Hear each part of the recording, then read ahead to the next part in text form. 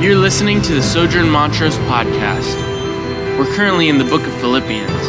For more sermons and content, go to sojournmontrose.com. We've been walking through Philippians, and today's the conclusion of that sermon series. And so if this is your first time, you're kind of being thrown into the deep end of the pool, I want you to know that all of our sermons are available online. So if you are interested and want to sort of see the journey that we've taken to get here, I would encourage you to do that, to look that up there.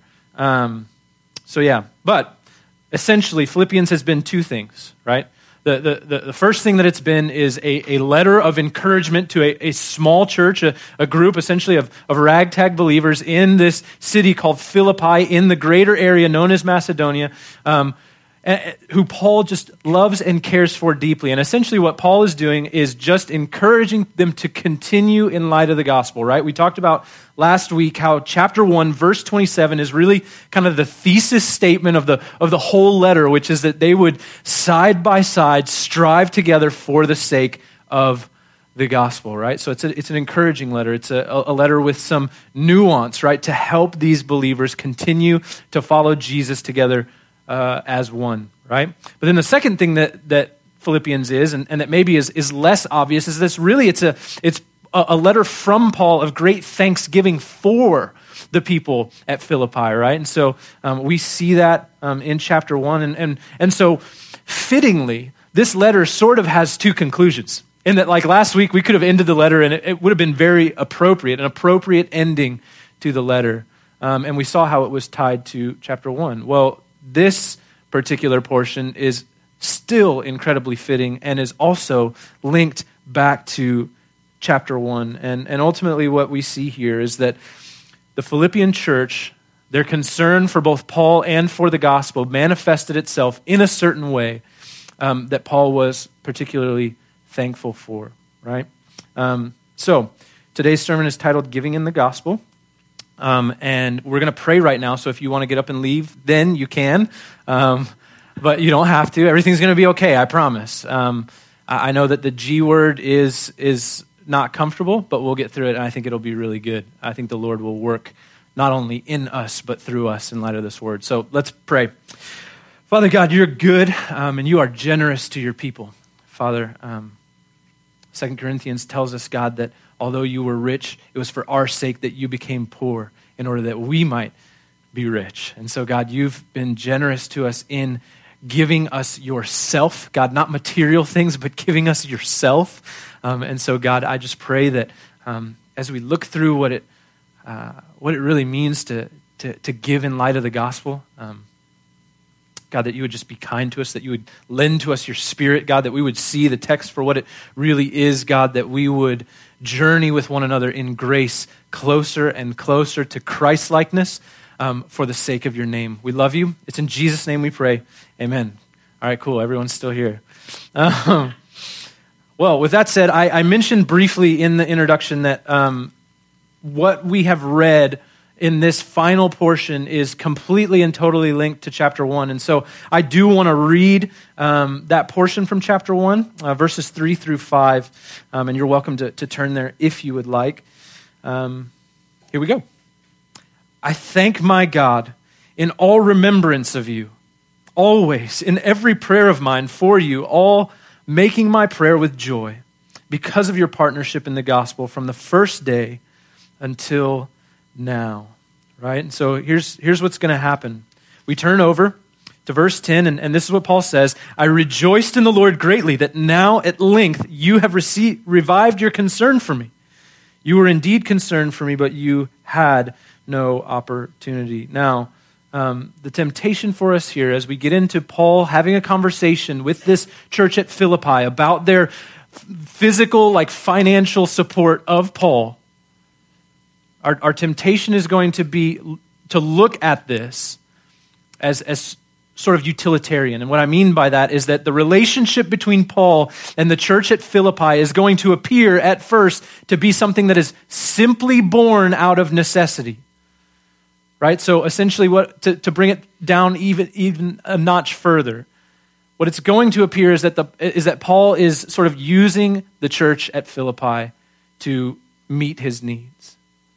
And yet, by reading that first set of verses in chapter 1, what we can purely and plainly see is that what Paul is first and foremost rejoicing about in that verse 10 is not so much the outward expression of gospel care, but the inward work that the gospel is doing in the hearts and the minds of the people in the church at Philippi that is now expressing itself in a renewed or revived concern for Paul.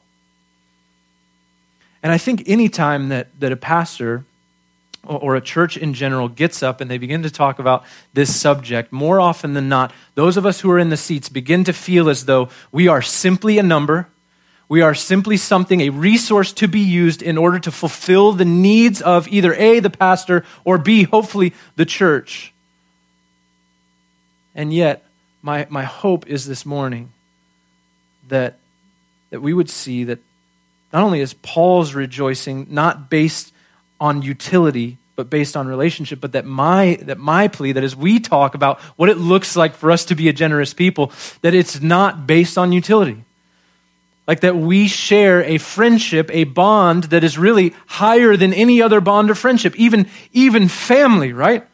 So like Jesus talks about how the gospel makes us a new family, which is good news because there's a good chance that we might offend our family to such a degree that we might lose them, right? That's in the Gospels. He's saying, like, you have to follow me. Sometimes this gospel is going to set sister against brother. It's going to set mother against daughter. It's going to set father against son. But the good news is we're a new family in Christ, right? That we have new heritage. We have new blood running through our veins. And so just know this.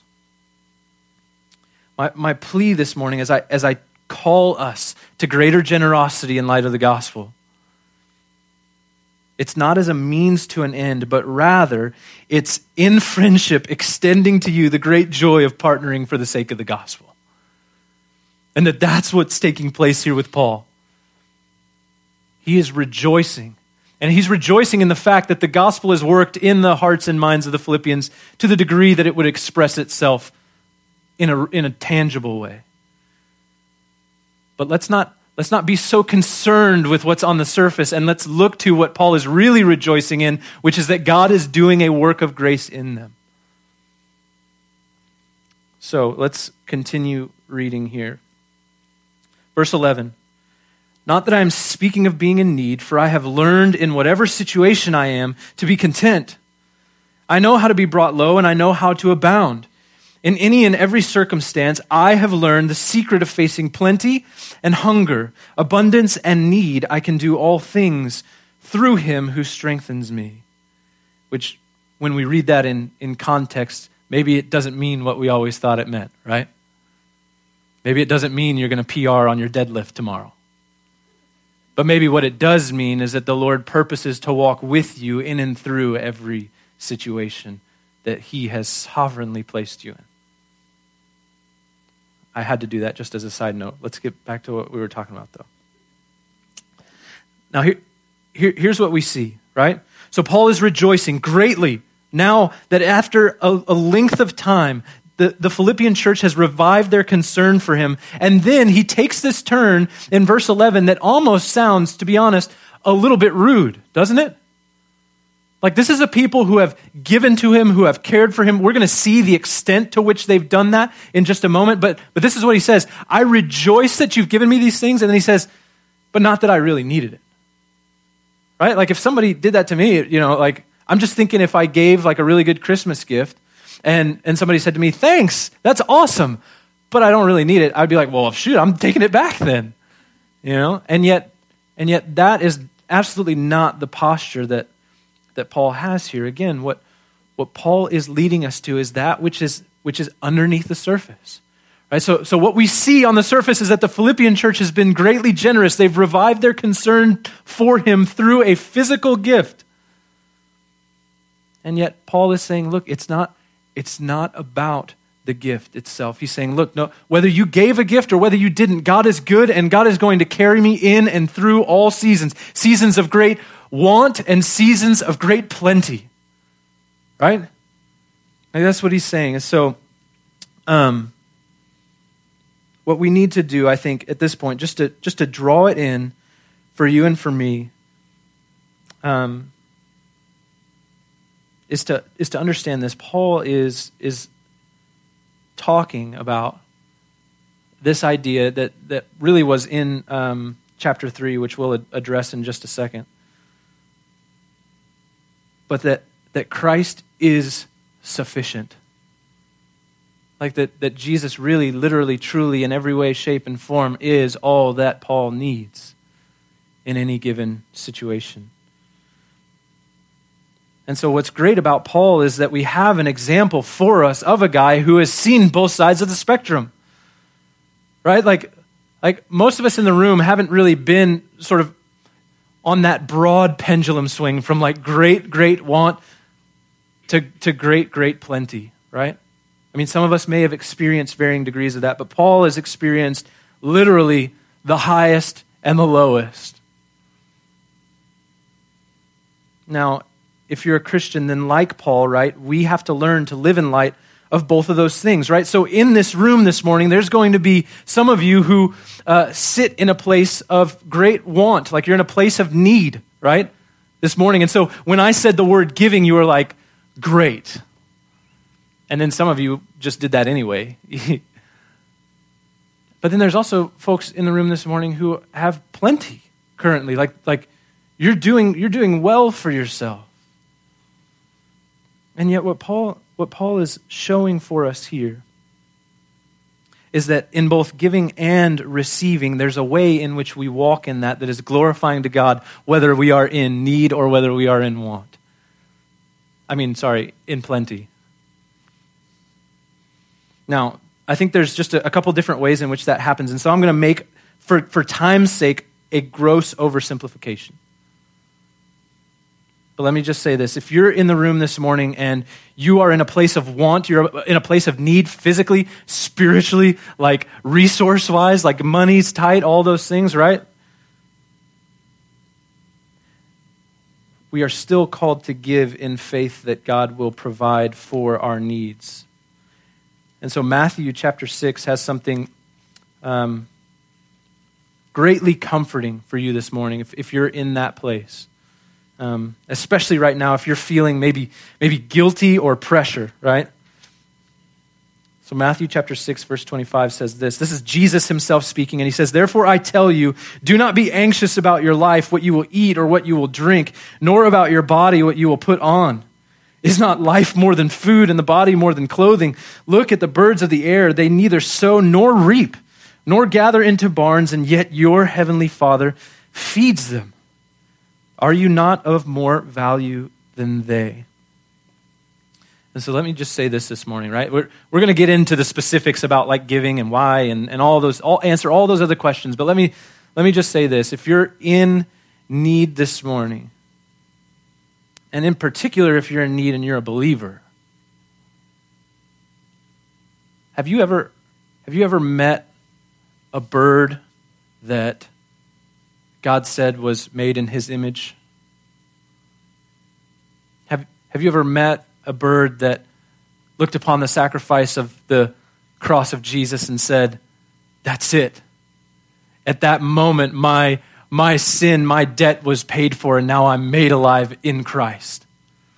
Have you ever met a bird that said, my inheritance is in heaven with Jesus, secured for me in a place that neither thief can steal nor moth can destroy? The answer to that's no.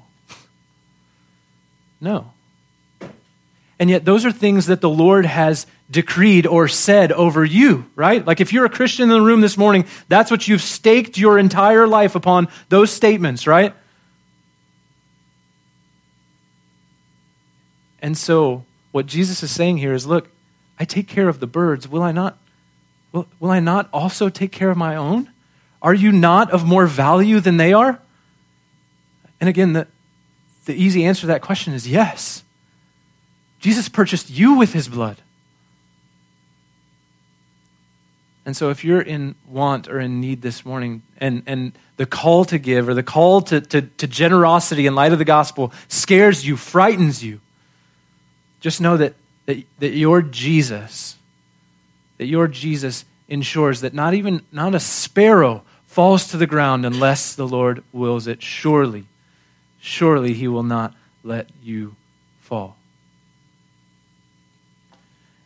And if you're in plenty this morning, right? So if you're in want, you give in faith that God will provide for your needs, right? That's how the gospel works on your heart, how it tears away from you the idols of this world. If you're in plenty, then you give in humility and without strings attached, knowing that every gift comes from above. Right? So the gospel that calls us to generosity works in all of our hearts across the board, whether calling us to faith or whether calling us to humility, right? So James chapter 1, verse 17 has something good for us to read, I think. It says this: every good gift and every perfect gift is from above, coming down from the Father of lights, with whom there is no variation or shadow due to change.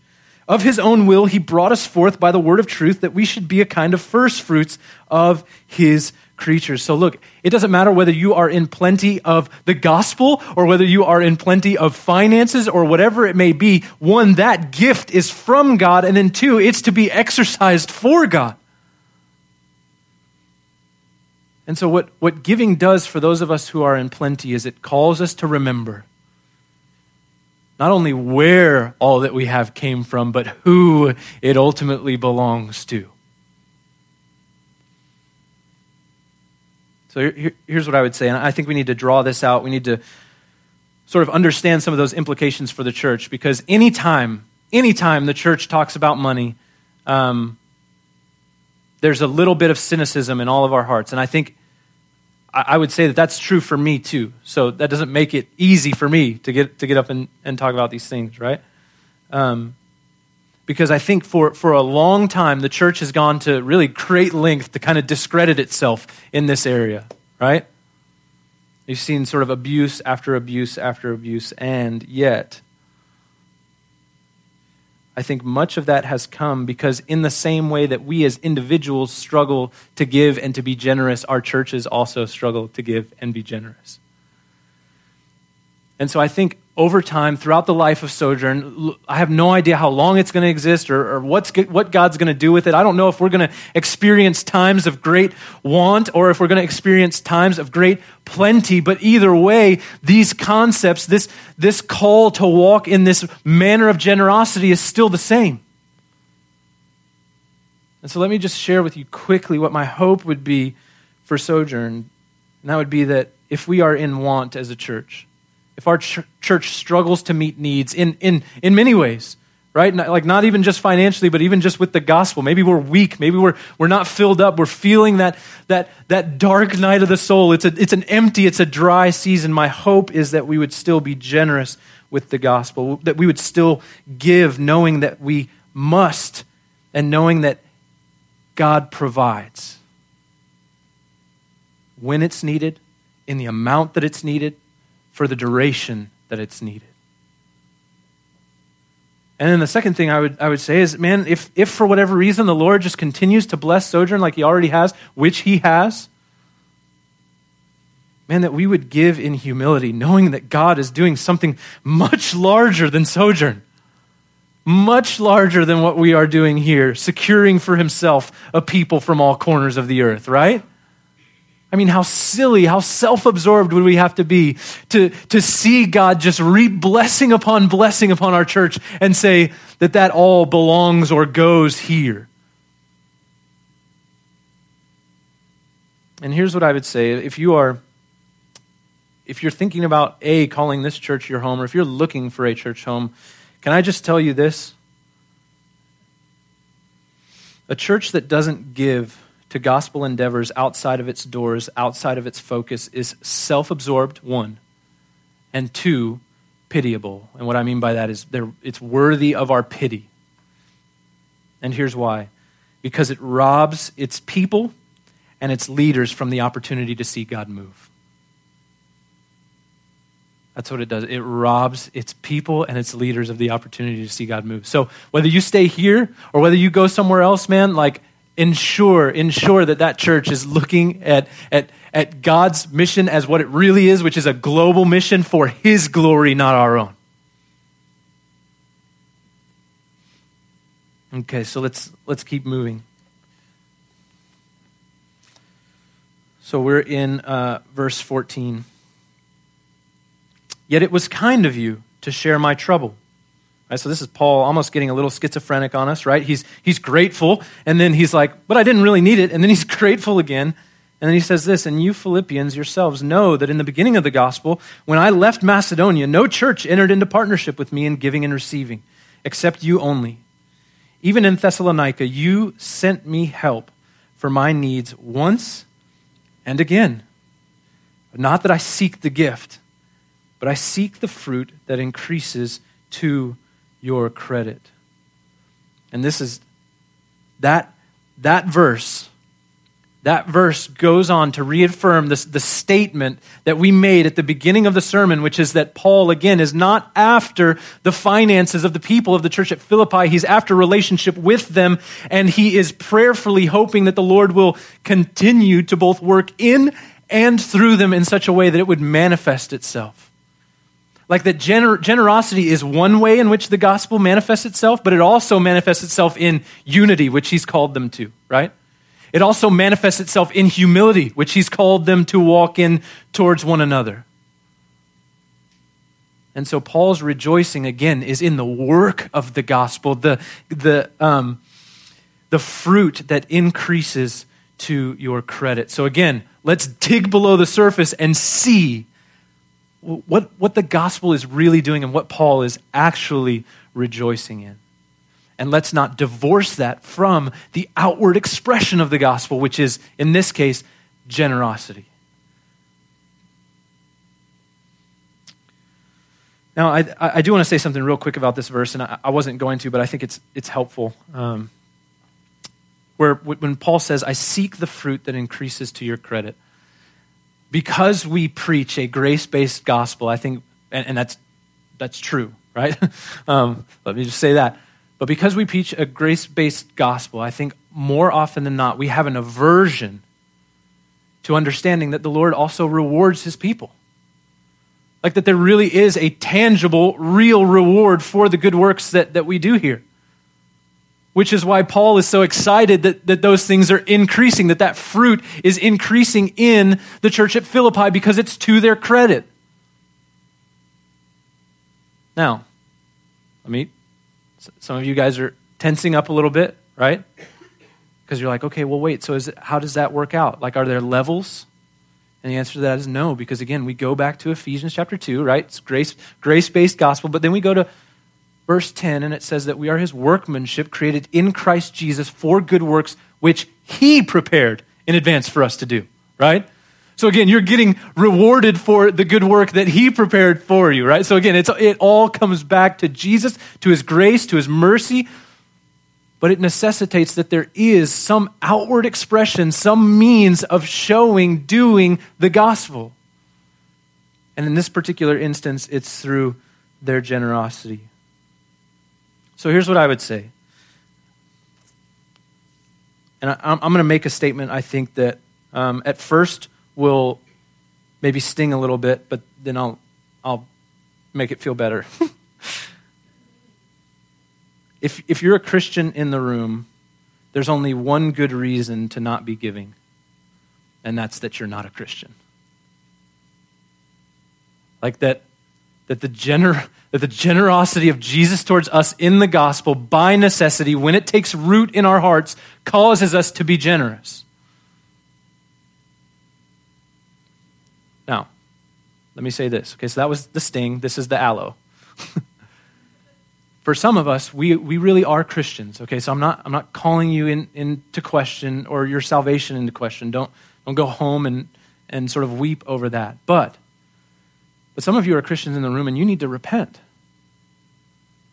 Like, you need to repent, trust in Jesus that there is grace enough for your past, but move forward in light of his goodness and in an effort to image his grace, his generosity towards us by imaging his grace and his generosity towards one another through the church. So look, what I don't want you to do is sit in guilt and shame. We're gonna talk about that in a second. But then I would also want to say this. If you're not a Christian in the room, I want you to hear this also. right? I'm not talking to you when I talk about this sort of call to generosity that I'm about to make really practical. My honest desire, if you're not a Christian in the room, is one, that this would be a safe place to admit that. And then two, that you would let Jesus change your heart and then let him change how you use your money. Because if we put that cart before that horse, and that's a big horse, right? If we put that cart before that horse, we will never, ever be able to actually do that which Paul is calling us to here. To walk in that kind of sacrificial generosity that is not just born out of moralism and sort of earning your way to God. And that's absolutely not what is taking place here. God has done a great work, and from it flows out great generosity. So, here's what I want to say. I want to look at 3 ways that Christians should not give, and then 3 ways that Christians should give, right? And while this morning, let me just say this, while this morning I think is generally focused on physical gifts, so finance and things like that, I think this is also very much true of our time, of our talents, like any resource that we can bring into the family of God and exercise for the glory of God, these principles apply to. So 3 ways that Christians should not give. Number 1, only because there's a distinct need. Right? So we're going to talk about some things that are coming up in the life of Sojourn that we have a distinct need for, like that we want to be able to do in the future. And yet, if you're just going to give to that portion and it stops right then and there, you give a one-time gift and that's it. Like, we're not getting to what's really happening underneath the surface, which is God changing your heart, right? That you might continue to walk in grace. All right, so that would be giving irregularly. The second way that Christians should not give, out of guilt and shame, right? You should not, look, there is no number that you can, maybe it's been a while since you've given and you're like, you're doing the math and you're like, okay, if I were to make up, it would be this amount of dollars, whatever it might be. Like, just stop. There is no size check. There's no amount of cash that you can put in that envelope. There's no amount of money that you can type in and then click submit that will ever make you right. The good news is that Jesus already has. Right? So the debt that maybe you feel like you owe to the church, like just know Jesus paid it. It's paid in full. There's not an ounce left to be made up. There's no tip to pay. There's nothing. There's no tax. Zero. Your debt is paid in Jesus, and so you can give freely, free from shame, free from guilt, knowing that God has been generous to you in Christ. And so we shouldn't give cheerlessly. And then the third way, we shouldn't give without having to forego something. And what I mean by that is that if we are currently giving of anything, and it doesn't cause us to sort of maybe weigh up whether I should buy or obtain this thing, or whether I should spend my time here doing this thing, if it doesn't cause us to put something in the balance, then really our giving is not costing us anything. And so that kind of giving would not be sacrificial. And so if you've been around Sojourn for any amount of time and you're still awake at the end of the gathering, you know what I'm about to say next, right? The 3 ways that Christians should give. Christians should give in all seasons. Because together with Paul, we can say this, right? I'm not in need because I've learned in whatever situation I am to be content. I know how to be brought low. I know how to abound. So brothers and sisters, my hope is that we would know how to abound and we would know how to be in need or how to be brought low. Knowing that there's not some exception for those of us who sit at a certain level. So we should give regularly. Second one, we should give out of gospel friendship with Jesus and one another, right? Like we give in light of the good things that Jesus has done, right? Like we've been secured in Christ as a family. Now you provide for your earthly family, right? how much more should we provide for the family that has been established forever, not the one that will pass away here? And look, I'm not saying don't take care of your family, all right? But I'm just saying, like, there's great impetus for us to care for one another because of our brotherhood, our sisterhood, our adoption into the family of God by the work of Jesus through the gospel. So we should give cheerfully, right? Like we should give knowing that, like, seriously, we have a treasure, an inheritance that is laid up for us in a place that it's safe for all time. Because it's Jesus' inheritance that we're sharing. It's unbelievable. Yeah, we should give cheerfully. And then the third way, we should give denying ourselves for the sake of the gospel as Jesus denied himself for our sake. Right? So we should give sacrificially. It should cost us something. It should cause us to weigh up what we really need and what we maybe don't really need. Here's what I'm going to do. I think this is helpful for us. There's a portion of a letter that Paul writes to the church at Corinth, and it's in actually the second letter to Corinth, and it's in chapter 8. And what Paul is doing is he's describing to the church at Corinth the church at Philippi. And I think our tendency maybe would be to read this text about the church at Philippi and say, well, maybe they just had like an excess of money and they just wanted to kind of like bless, right? There's a very wealthy woman in the church at Philippi named Lydia. She's like, she's a mogul, like she's got money. And so you would think that, well, maybe they just had it. It was just kind of laying around. They were like, I don't know what to do with this. So we'll just give it to Paul. And 2 Corinthians is going to paint for us an entirely different story. And so I'm just going to read verses 1 through 7 in chapter 8. You're welcome to follow along. It says this. We want you to know, brothers, so this is the brothers at Corinth, about the grace of God that has been given among the churches of Macedonia. Now, hold on to that. The grace of God that has been given among the churches of Macedonia. For in a severe test of affliction, their abundance of joy and their extreme poverty have overflowed in a wealth of generosity on their part. Okay, so two things that don't go together there, right? In a severe test of affliction, their abundance of joy and their extreme poverty have overflowed in a wealth of generosity on their part. For they gave according to their means, as I can testify, and beyond their means of their own accord, begging us earnestly for the favor of taking part in the relief of the saints. I've never had anybody beg me to give, right? And this, not as we expected, but they gave themselves first to the Lord, then by the will of God to us. Again, remember? Like, let's keep what's primary. What is it that is happening under the surface? People are giving themselves first to the Lord, and in light of that, they're now giving themselves to others.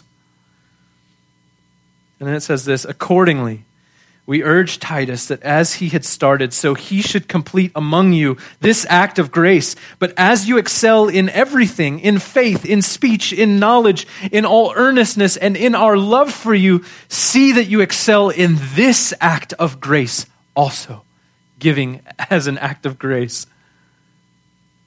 I say this not as a command, but to prove by the earnestness of others that your love is also genuine. So two things we see here, right?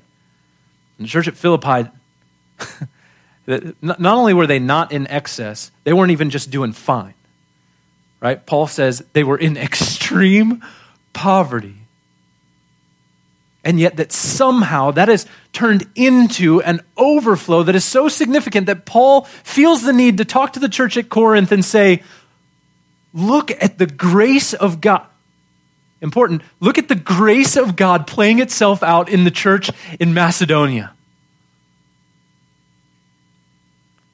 And then he goes on to say, look, as you grow in these things, you should also grow in this. It is a gift of grace. How many of you guys walked in room this morning and we're like, man, I'd love to grow in my faith this morning. I'd love to grow in my understanding this morning. I'd love to grow in knowledge of truth this morning. I'd like to grow in grace this morning. Not many of us walked in this morning. I'd like to grow in generosity this morning. And yet, Paul puts that learning, that striving to excel in those areas, he puts on the same level with striving to excel in generosity. Unbelievable. Because I don't know about you, but for me, it's regularly difficult to click that submit button when I see those numbers next to it. It is, man. Like, I know what's coming up in the month. We've got doctor's appointments. We've got all these things, and it's like, I'm not complaining. I'm trying to help you understand that it's okay to feel that way. And yet it's also absolutely a calling upon us to move forward anyway. And to let the Lord calm our fears with his faithfulness rather than our own strength, our own ability to provide. Unbelievable. Then it goes on to say this, just in case we needed sort of a theological reason. In verse 9, he says, "For you know the grace of our Lord Jesus Christ, that though he was rich, yet for your sake he became poor, so that you by his poverty might become rich." Brothers and sisters, look, we're not getting into this prosperity gospel thing here. But you are rich in Christ beyond your wildest dreams. You've been given the one thing that you could never earn enough, do enough, be enough to obtain, and yet you've been given it freely. It's amazing. I think there's one big problem that I'd like to address, and then we can kind of get into the conclusion of things. And I want to share some things that are coming up for Sojourn. And so that'll feel maybe a little bit more business-like. I apologize, but it's necessary for us to do.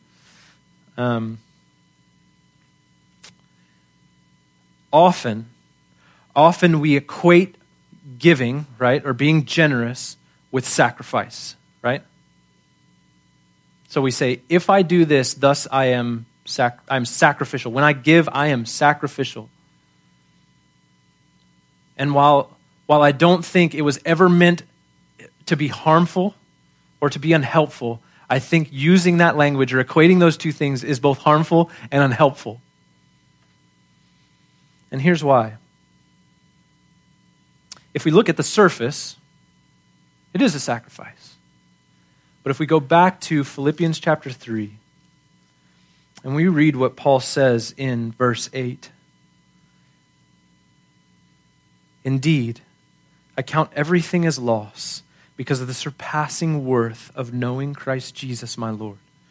For his sake, I have suffered the loss of all things and count them as rubbish in order that I may gain Christ and find them in him." So look, anything, just like we said in that sermon, anything that we lose on this side of creation, we not only gain in Christ, but we gain it in its fullness. So everything here is a shadow of all the goodness and the generosity that God seeks to bestow on us and will bestow on us in the new heavens and the new earth. And so, brothers and sisters, for us, giving is not a sacrifice. Because you know what giving is, really? It's clearing out that old, musty room in our hearts filled with garbage and letting Jesus take up residence there. That's what's taking place. We're moving things out of the way so that Jesus might take up full residence in our hearts. And that is what Paul is rejoicing over in this portion. Not necessarily in the gift, but in what the gift signifies. In that the gift tells us that there are healthy, good things happening underneath the surface. That the gospel of Jesus is taking over hearts and minds.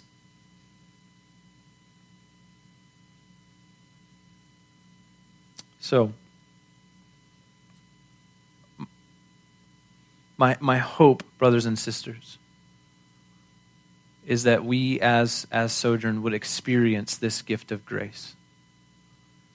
So do you see now how this is not born out of utility? Granted, I am going to talk about some things that Sojourn wants to do, would like to do, needs to do. But that's not ultimately why we do these things.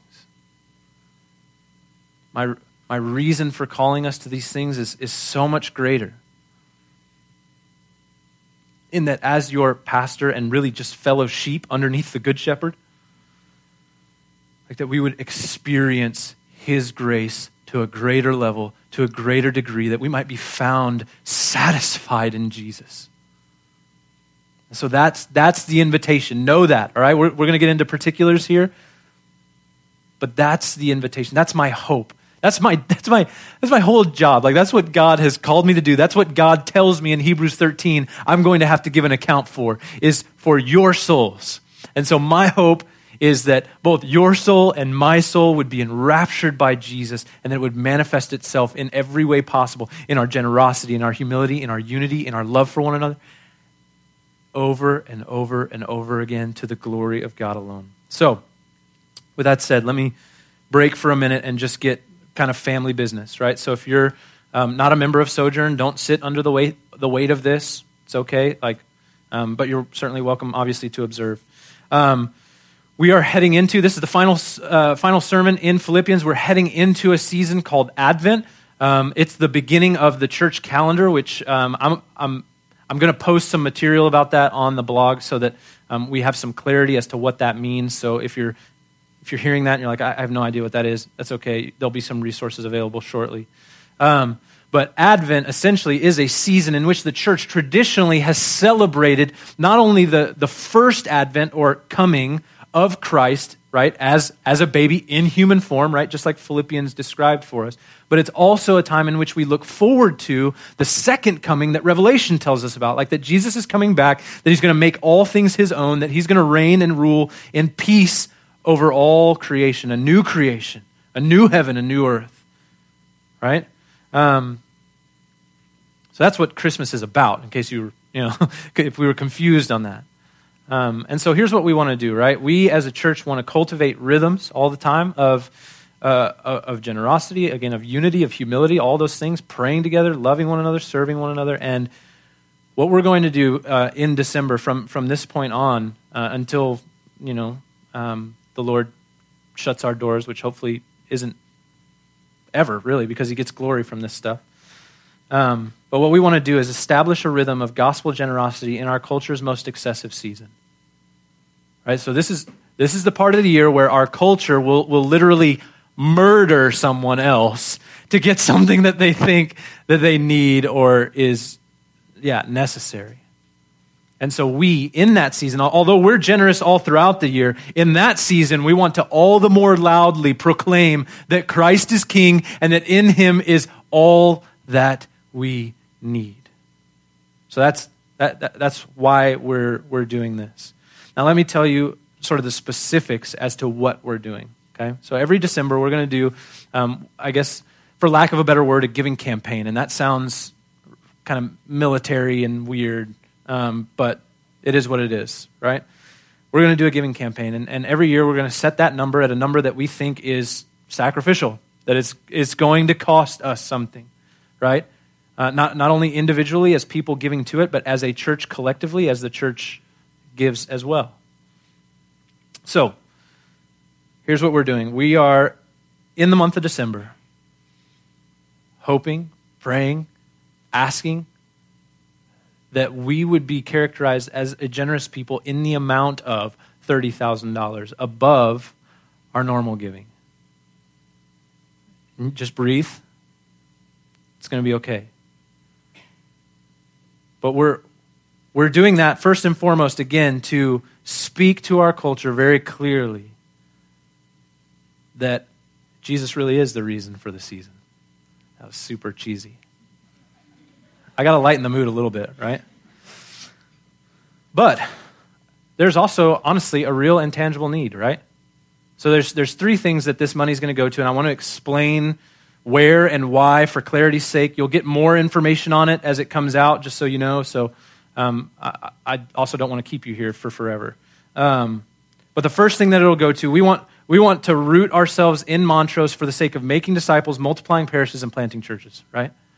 And if you haven't noticed lately, we have a space problem, which is why there's 2 of these gatherings. We have a space problem, but that also means that we have a mission problem, which is really what's at the heart of that. Right? We want to be a place where we're inviting, exposing people to the gospel community, both on our Sunday gatherings and in our neighborhood parish gatherings and all throughout the week. And the fact of the matter is that we just don't have much more room to do that. And if you did bring a friend today, I'm sorry that it was today. You're like, oh, dang it. But yeah. So with that said, we're hunting down space to gather in, and yet the fact of the matter is that anytime there's a service or a facility or something that needs to be provided, like there's a cost that goes along with that, right? So our expenses are going to go up, and yet what we're trying to do in this is to help ensure that there is a smooth transition, right? We're in a place essentially where we really can't grow. We want to get in a place where we can, not because we need numbers, but because God is glorified when numbers of people come to Jesus, right? That's why in the book of Acts it says, and day by day the Lord added to their what? Their number. And so we just want to make sure that we can do that without having to stress too much. And we won't, because the Lord provides, right? So 80% of that $30,000 figure is going specifically to that, to make sure that we can head into the new year, lease a new facility, get the things that we need to set up that facility, and not have to sort of just wonder what's going to happen, right? Now, the last 20% is going 2 different places, right? We've always said that we're going to be a church that plants churches. In fact, many of us were a part of a church that planted us, right? And so,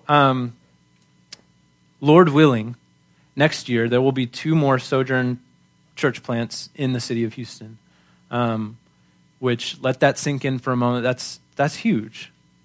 That's incredible. The Lord has been incredibly generous to us, right? There's all kinds of statistics about how church plants fare and the likelihood of their survival. And yet what has happened at Sojourn is that not only have we planted one church in the Heights, but that church then planted us, and that now we have the privilege of planting, Lord willing, again, 2 more. That is awesome. And one of the reasons I think that we've been able to do that is because our people have been generous. Like that the moment that we stepped out into this, that Sojourn Heights was like, okay, here's $20,000 and we're going to give you $30,000 over the duration of this next year. It's a big number.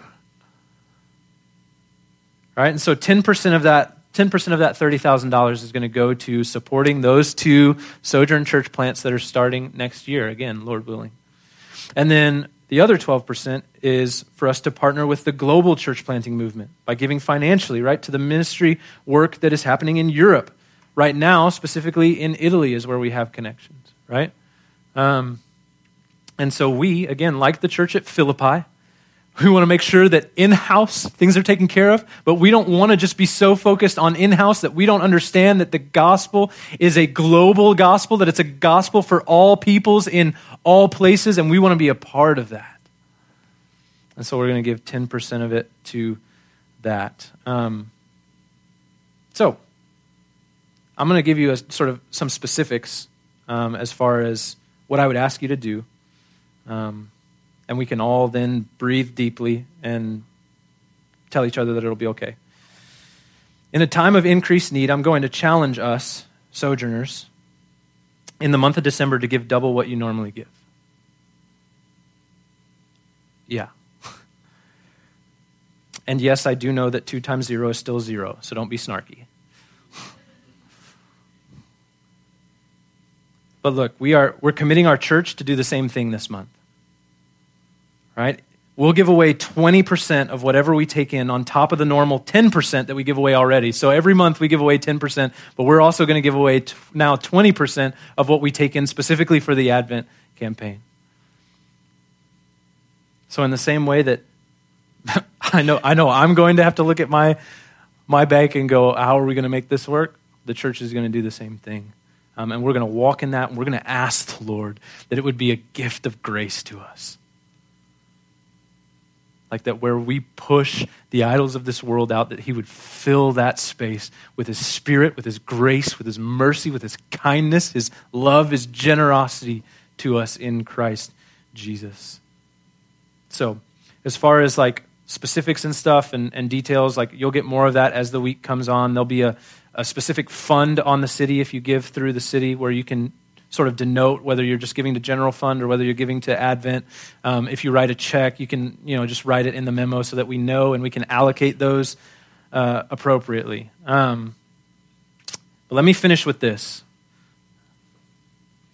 And this is, I think, incredibly appropriate. It says this, verse 19, "And my God will supply every need of yours according to his riches in glory in Christ Jesus." So do you see that? It's not riches and glory, it's riches in glory in Christ Jesus. So we will receive glory in Christ, from Christ, because of Christ. And then it says this, "To our God and Father be glory forever and ever.